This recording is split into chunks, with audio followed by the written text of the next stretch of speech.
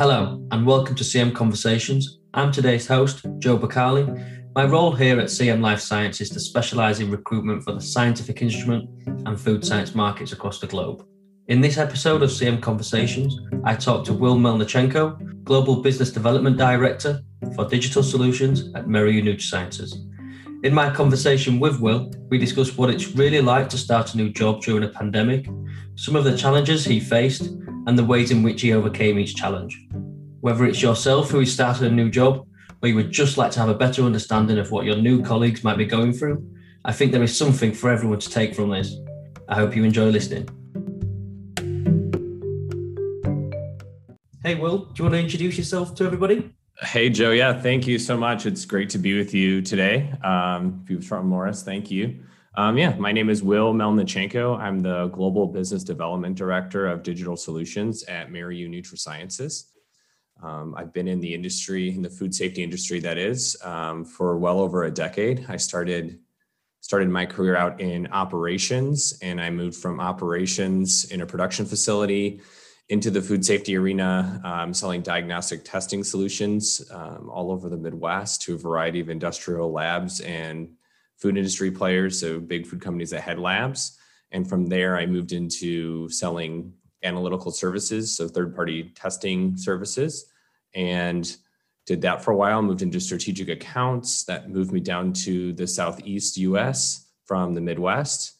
From strategic accounts, I actually left, went back into the test kit market, the diagnostic solutions market as a sales director, did that for a while. And then from there went back into laboratory services. So went from a large multinational laboratory to a test kit company to a small regional lab, and very glad to be back, back where I started at my original third-party testing lab in a global role.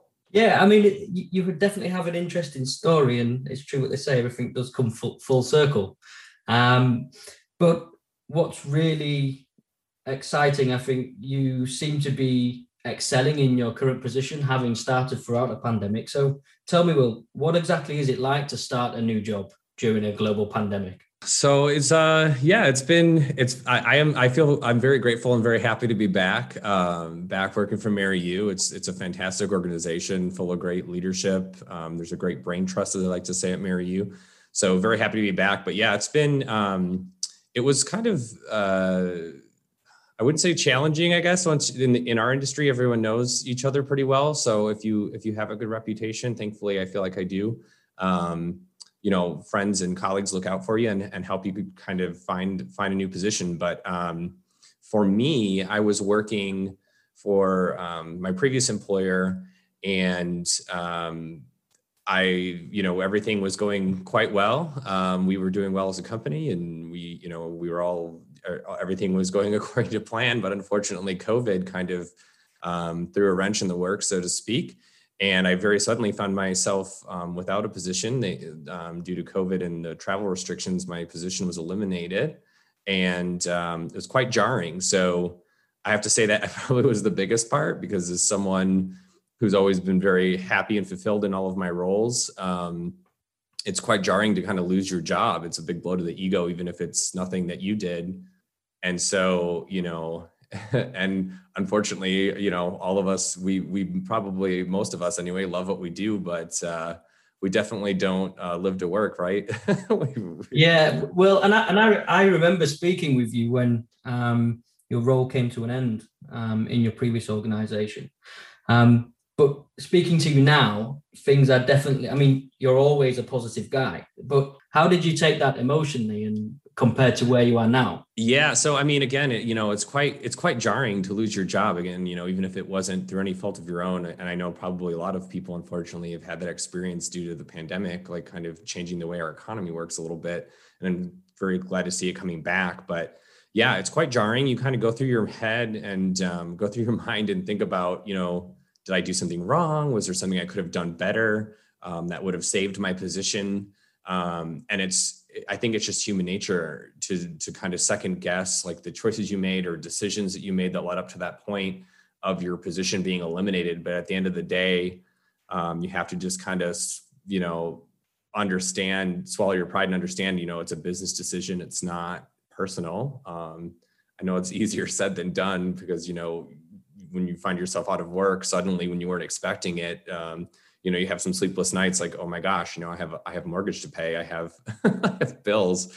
So, that's just when you kind of have to pull yourself up by the bootstraps and just turn that anxiety into action and just be like, all right, I have good friends. I know people like Joe at Charlton Morris. I know, great industry people, that can help me out, that I have great relationships with, and just very calm and collectively try to make a plan for like how, where you want to go and how you want to go about getting there. I think that our conversations early on were quite helpful in that sense. I think, it was really about turning that anxiety into, again, a plan of action, just making sure you weren't going to make a decision based on anxiety or based out of fear, that you were going to continue forward in your career. You weren't going to settle for a position that wasn't really of interest or wasn't really where you wanted to go just because you needed a job. So, the things you've mentioned there is you've seemed to have gone through the motions as most people would. I think the key difference is you managed to identify what were the negative thoughts and turn them into positive thoughts. Do you think that's played a big part in sort of hitting the ground running with your current role with Merriu NutriSciences and the whole onboarding?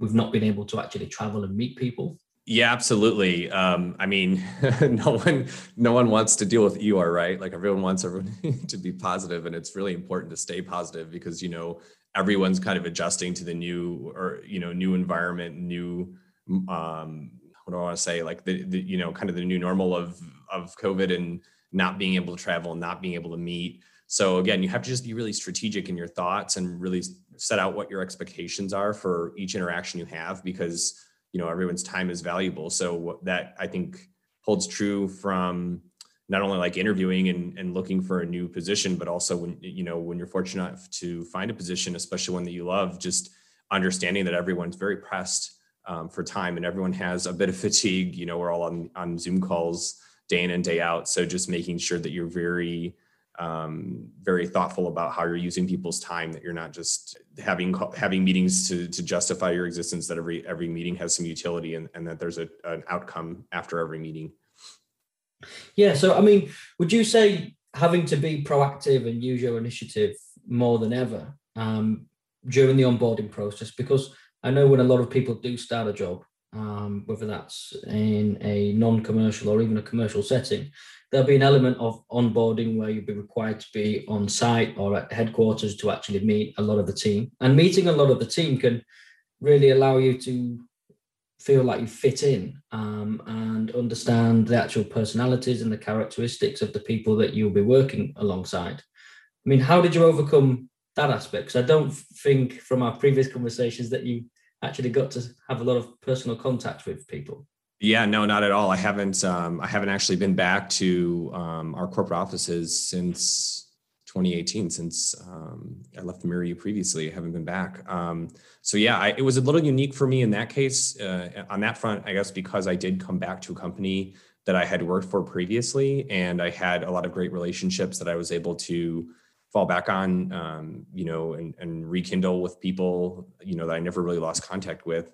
And, it was an excitement that, there's now that I was in this new global role that we could kind of bolster each other, whatever different business unit I was interacting with, to kind of give my perspectives from how that business could be bolstered internationally and then how they could also help my business domestically.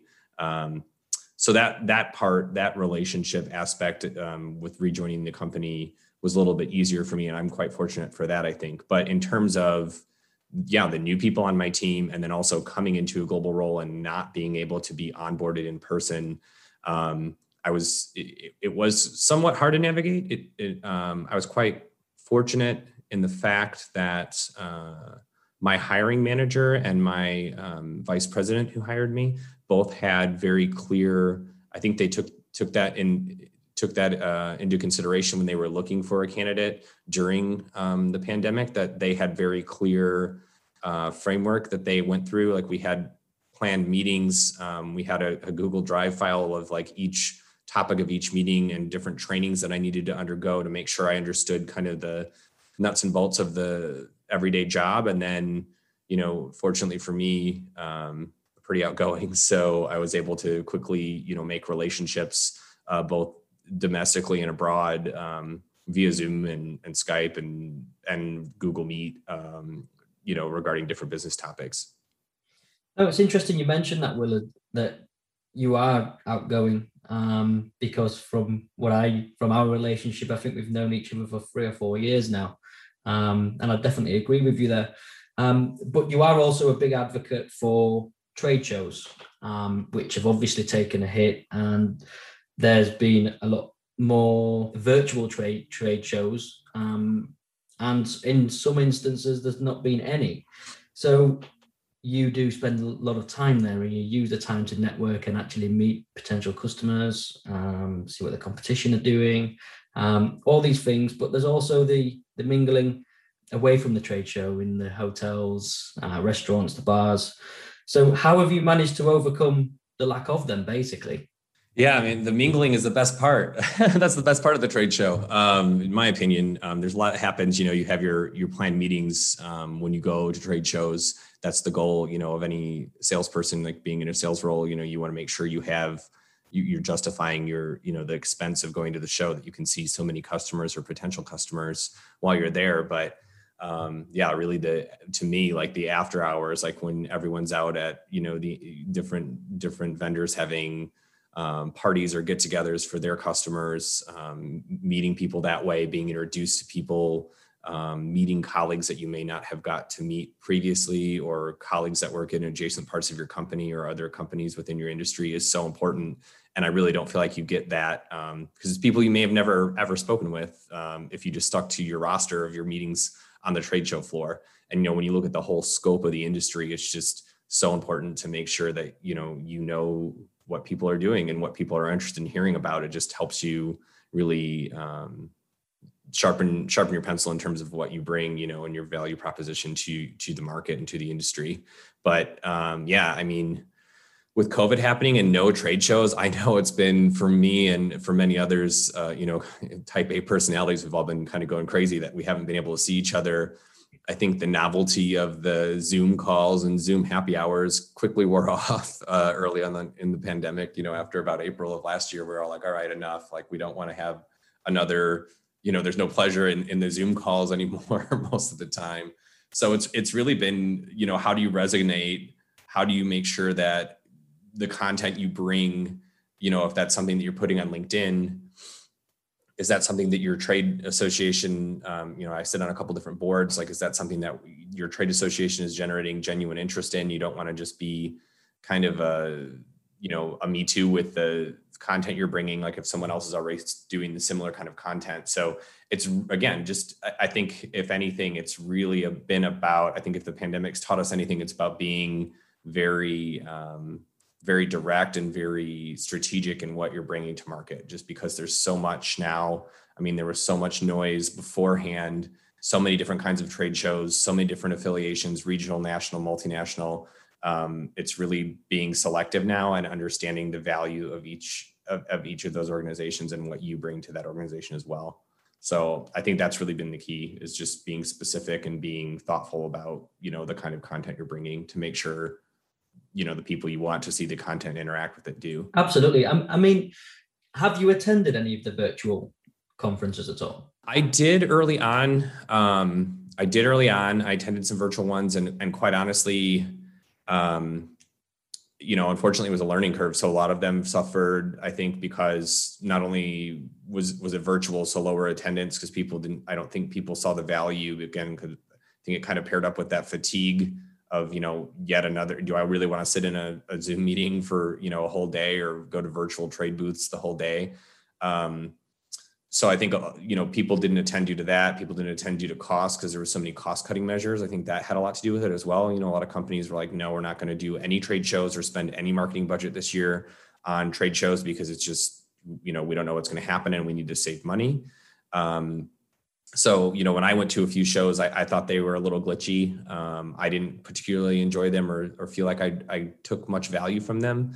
Regarding the two organizations that I sit on boards, the Florida Section IFT and the Arkansas Association of Food Protection. We, with Arkansas, we do our big show every September, and we actually postponed the show. We didn't have it last year, and we postponed it till this year, which this year will be a hybrid version, in person and remote.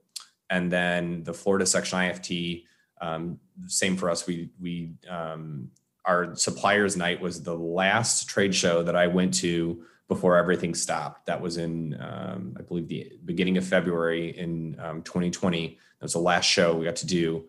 And this year we actually had our show in person here in Florida. We had a little bit less restrictions, but it was a lot of debate around if we were going to do it in person, how, if it was going to resonate, if it was going to be off-putting to people to be in person or not. But I think that it took a lot of bravery for our organization. I'm quite proud of our ability to have a show safely and effectively. And we actually ended up breaking even. So in terms of like vendors coming in and everything like that. So quite proud of our section for that. So it's been an evolution to say the least between, what we started with was all virtual. Is it even worth it? What's the ROI if you want to be a vendor there, to, now we're starting to see some shows come back, which is quite exciting. No, and again, you're definitely shining a positive light on something that hasn't been the norm year on year. I suppose the trade shows we touched on earlier, that they can be a good way to prospect, meet customers, and therefore, in effect, a revenue stream. How have you overcome that, and where have you made up the revenue to ensure that you sort of still achieve your own personal goals within the company? Yeah, so that's a loaded question, right? So, I definitely think that our engagement, like one-on-one with prospects and targets, has increased. So again, whether that's, the other kind of wild thing about, I'm sure most people in sales, everyone hates cold calling, right? But you have to do it. It's a necessary evil. But when everyone went remote, you had nowhere to call, right? People weren't in their corporate offices. It's not like you have their home phone to get a hold of them. So really stepping up the, use of tools like LinkedIn Sales Navigator to be very specific and direct, and, what kind of, what kind of decision maker you're looking for within organizations, increasing, your own network. So if you someone who could introduce you to someone or give you a warm introduction, I've seen a lot more of that, or asking for a referral. It's been huge, in the industry. It's big, but it's small. So any tools or any relationships you can leverage to help you get in contact with the people you need to get in contact with, I think, that's the same thing that would happen at a trade show, right? You go out for a beer and someone says, "Hey, Will, have you, I would like you to meet my friend or like my colleague," and they introduce you. That's, I guess, as close as you can get to that virtually. Absolutely. You've touched on the importance that your network has played. For anyone out there listening, how important has that proved to be, especially over the last 12 months for you? Epically important. It's just, I would be in a very, what do I want to say? I'd be in a bad spot. I probably wouldn't have been able to, quickly find a job, a new job that I love doing, not just a job, I shouldn't say, but, a career, an upward trajectory in my career. If it weren't for my network, I wouldn't have been able to be of value to any, future employer or previous employer. If it weren't for my network, I would just be, kind of just some sales guy. It's all about your network. So, it's huge. I think it speaks to, I've tried very hard in my life and my career and personal life to make sure you don't burn any bridges. To make sure you treat people with kindness and respect, even if you don't see eye to eye. It's just so important because, every industry seems huge until it's not. And it just takes one bad occurrence or off-putting remark that you make to really make people kind of frown upon you, like, when you're trying to move around. So I think it's really important that you're very respectful and make sure that you treat people with that mutual respect that you feel like you deserve as well. No, I think that's amazing. I think a lot of people listening will actually take that on board. a lot of people may already know that and just maybe need reminding the importance of relationships, communication, and actually continue growing your network. Just sort of following on from trade shows, which does require travel, but I know you do travel a lot. How have you managed to cope with sort of being homebound so much rather than sort of traveling across the US every few times a week? Yeah, it's crazy. So at the beginning of my career, when I worked in operations, I woke up every morning at about 4 o'clock every morning, got up, had my coffee, ate, drove in my car about 18 miles to the south side of Chicago to work in a factory. And I worked in a factory, and that was and then, commute home, pack my lunch, eat my lunch at work, do my job, commute home in traffic.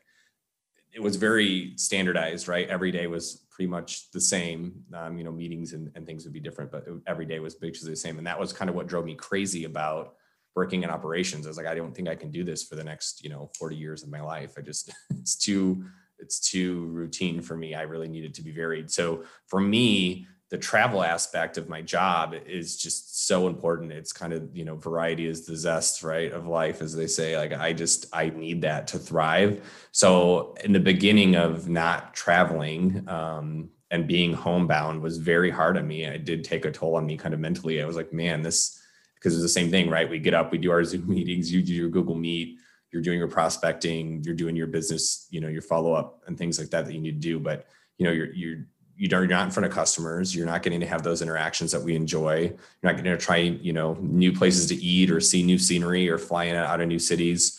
So it's real hard. So for me, it kind of started to be like, all right, I need to come up with a routine for myself, that's enriching for me. So for me, I really started to focus more on, making sure I go to the gym every morning. So after, I'm sitting in my desk all day with my different meetings that I'm not feeling completely just, blanked out. Like, it woke me up every morning to go to the gym. I volunteered, especially when I was out of work. For the few weeks I was out of work, I was like, well, I can't just sit here and worry between interviews about if I'm going to find something new. So I volunteered at my local food bank. It was a drive-through food bank. I really enjoyed that. There was, I usually volunteered multiple days in 4-hour shifts. It was outside. We were loading people's cars with food. And not only was that enriching to serve my community, but also very cool because there was different people from all aspects of life there. There was retirees, there was, university students who needed to do their volunteer requirement. There was people like me who were just out of work, who were like, I want to do something. I want to be helpful and productive, even though I don't have a job to go to right now. So I focused on that, and that was quite enriching. And and then, I think everyone probably got into a little bit of DIY, like doing stuff around the house, some painting, some fixing up of different rooms of the house and reorganizing. So did a lot of that too. But it's really how I've made it through, I think. And, fortunately, I live in a beautiful place. I live in Florida, so we have the outdoors always here. Yeah, so I suppose your 18-mile commute to the factory in Chicago is a lot different to anywhere you commute to now where you live. Yeah, exactly. Yeah, it's no commute, no commute needed when you're just virtual. So I think just rounding that point off, I think you mentioned, other than the positivity and sort of digesting exactly the situation and trying to make the best out of it, you touched on the routine, whether that's going to the gym, having some structure with waking up and actually starting your job. Are they the fundamentals that you would advocate to others if they're not doing it, to sort of start doing it to help them cope with sort of being grounded if they're used to traveling so much? Yeah, I mean, I would highly suggest it. And I mean, I think the other thing too that I didn't mention is just making boundaries, because I think the easy thing to do with being stuck at home is just to work more. We all, especially early on, I think had a lot of anxiety about, am I going to lose my job? How can if I overperform, am I going to insulate myself from any risk of losing my job? So yeah, making that routine and setting boundaries, block out your calendar if you need to. Like, don't take those meetings between 8 and 9, like stay on your 9 to 5 schedule, if that's what you're used to. For those of us who travel quite often, usually Monday was your travel day. So, you just might not be in the mental space to dig into like really intense topics on Monday morning. And you should feel, I think, empowered to say, hey, this is just not a good time for me to have this discussion. Like, we should do this later in the day or later in the week. I know I have encouraged my team in that way, to say, this isn't good for me. Like, take your time off, set your boundaries, don't work. If you don't have to, don't work past 5. There's nothing, I know everyone is, stressed and everything seems very urgent right now, but it's important to make sure that you're keeping your boundaries. No, because I think as well, just to sort of, again, to round that point off, is it sounds like you've tried to keep your work and personal life as normal as possible in terms of the times and the amount of energy that you allow your job to consume, because having that balance, it appears, has proved important for you. Absolutely. It's again, it's supremely important. Just, for my mental health, at least, I'm sure others could attest to it as well. Just, it's so important that otherwise if you're overworking yourself every day and you really don't have, to me, if you don't have any semblance of a routine and you're burning yourself out, then you're just really not going to be of much value. You're not going to add insight into any big project you're working on. You're probably not going to be super cheerful to talk to or be around, because you're just burnt out, you're tired. So it's important that you recognize, when you're feeling that way and feeling fatigued, that, you do something for yourself to keep yourself happy and engaged in what you're working on. Yeah, no, that's I think you make some very good points there. I suppose this next question I've got, I'm hoping is very interesting. But as you look back across the last 9 to 12 months, do you think you've gained more out of this experience being in a pandemic than you would if there wasn't a pandemic? I do think that the pandemic's actually been beneficial for me, and I can say that truthfully. It's crazy, every kind of progression in my career I've made, I think I've taken some risk. I left an a fantastic established global company to join a startup that was just starting because of the different hats I get to wear and experience I'd have there. I left that company for a new position, again, for much the same reason. Like, they were a more established company after leaving the startup, but they were looking to grow in much the same way a startup was. So I got to wear a lot of hats and offer a lot of expertise, that I've picked up in my career path. So, and I was quite happy in doing that, before my position was eliminated.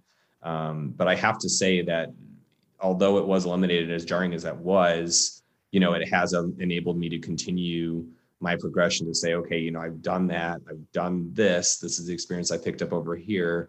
And for me, finding myself in a global role, it's just continued my trajectory of, where I want to go in my career, and really opened a lot of doors for me to see that, maybe I was limiting myself. Maybe my opportunities, I was having a bit of imposter syndrome, or limiting my opportunities, or what I'd consider opportunities for myself based on my previous experience. And honestly, with the pandemic kind of removing those barriers, and I needed to find a new career, a new job, I was open to really hearing any opportunity. It didn't quite matter to me what the title was, or what the job definition was. If it sounded interesting, I was there to hear more. So I think the pandemic definitely helped me get to that mental space. I probably wouldn't have got there myself if I wasn't forced into it.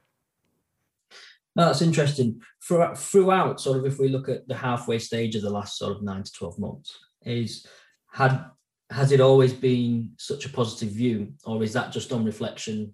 Now we can sort of see some light at the end of the tunnel with the vaccinations being rolled out, I suppose.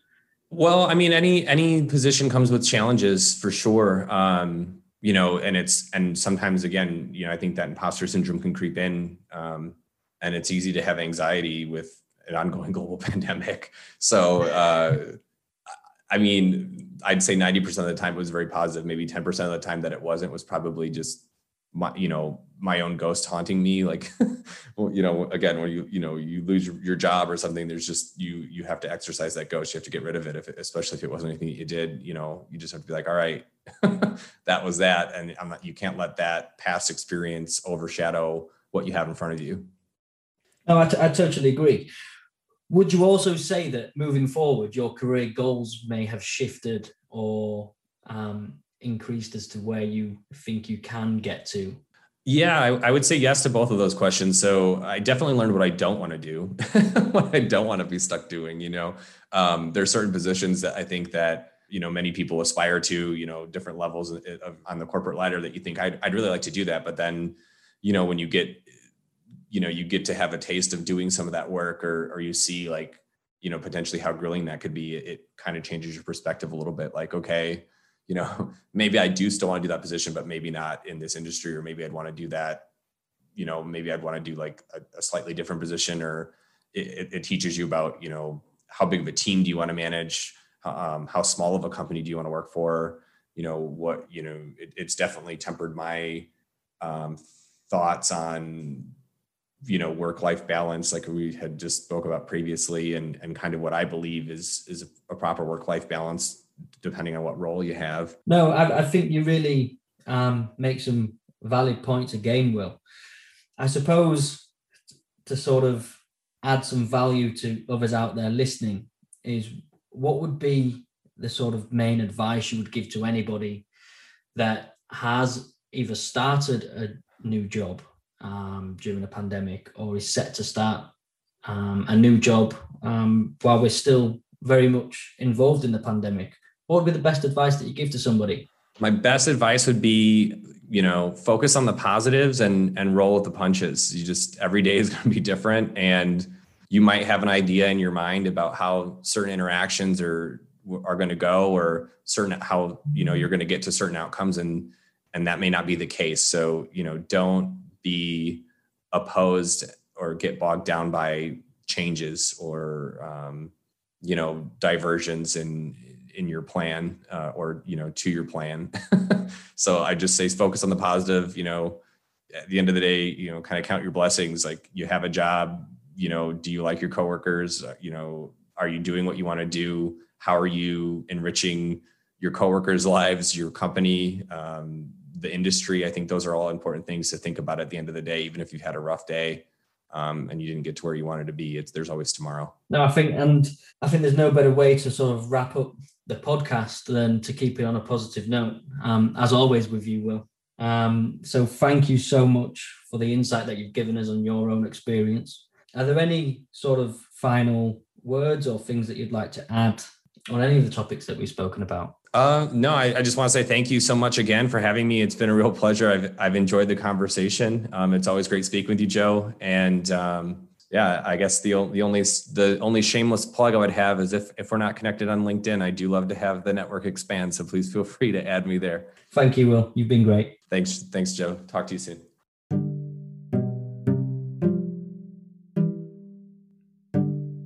So that was my CM conversation with Will Melnichenko, Global Business Development Director for Digital Solutions at Merieux NutraSciences.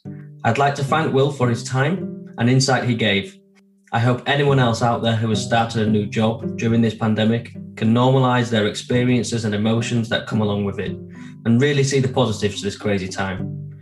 If you would like to listen, read, or watch any more of my content focused around scientific instruments or food science markets, then please go to searchinglifescience.com. And for more podcasts like this about the markets Charlton Morris serve, please subscribe to CM Conversations.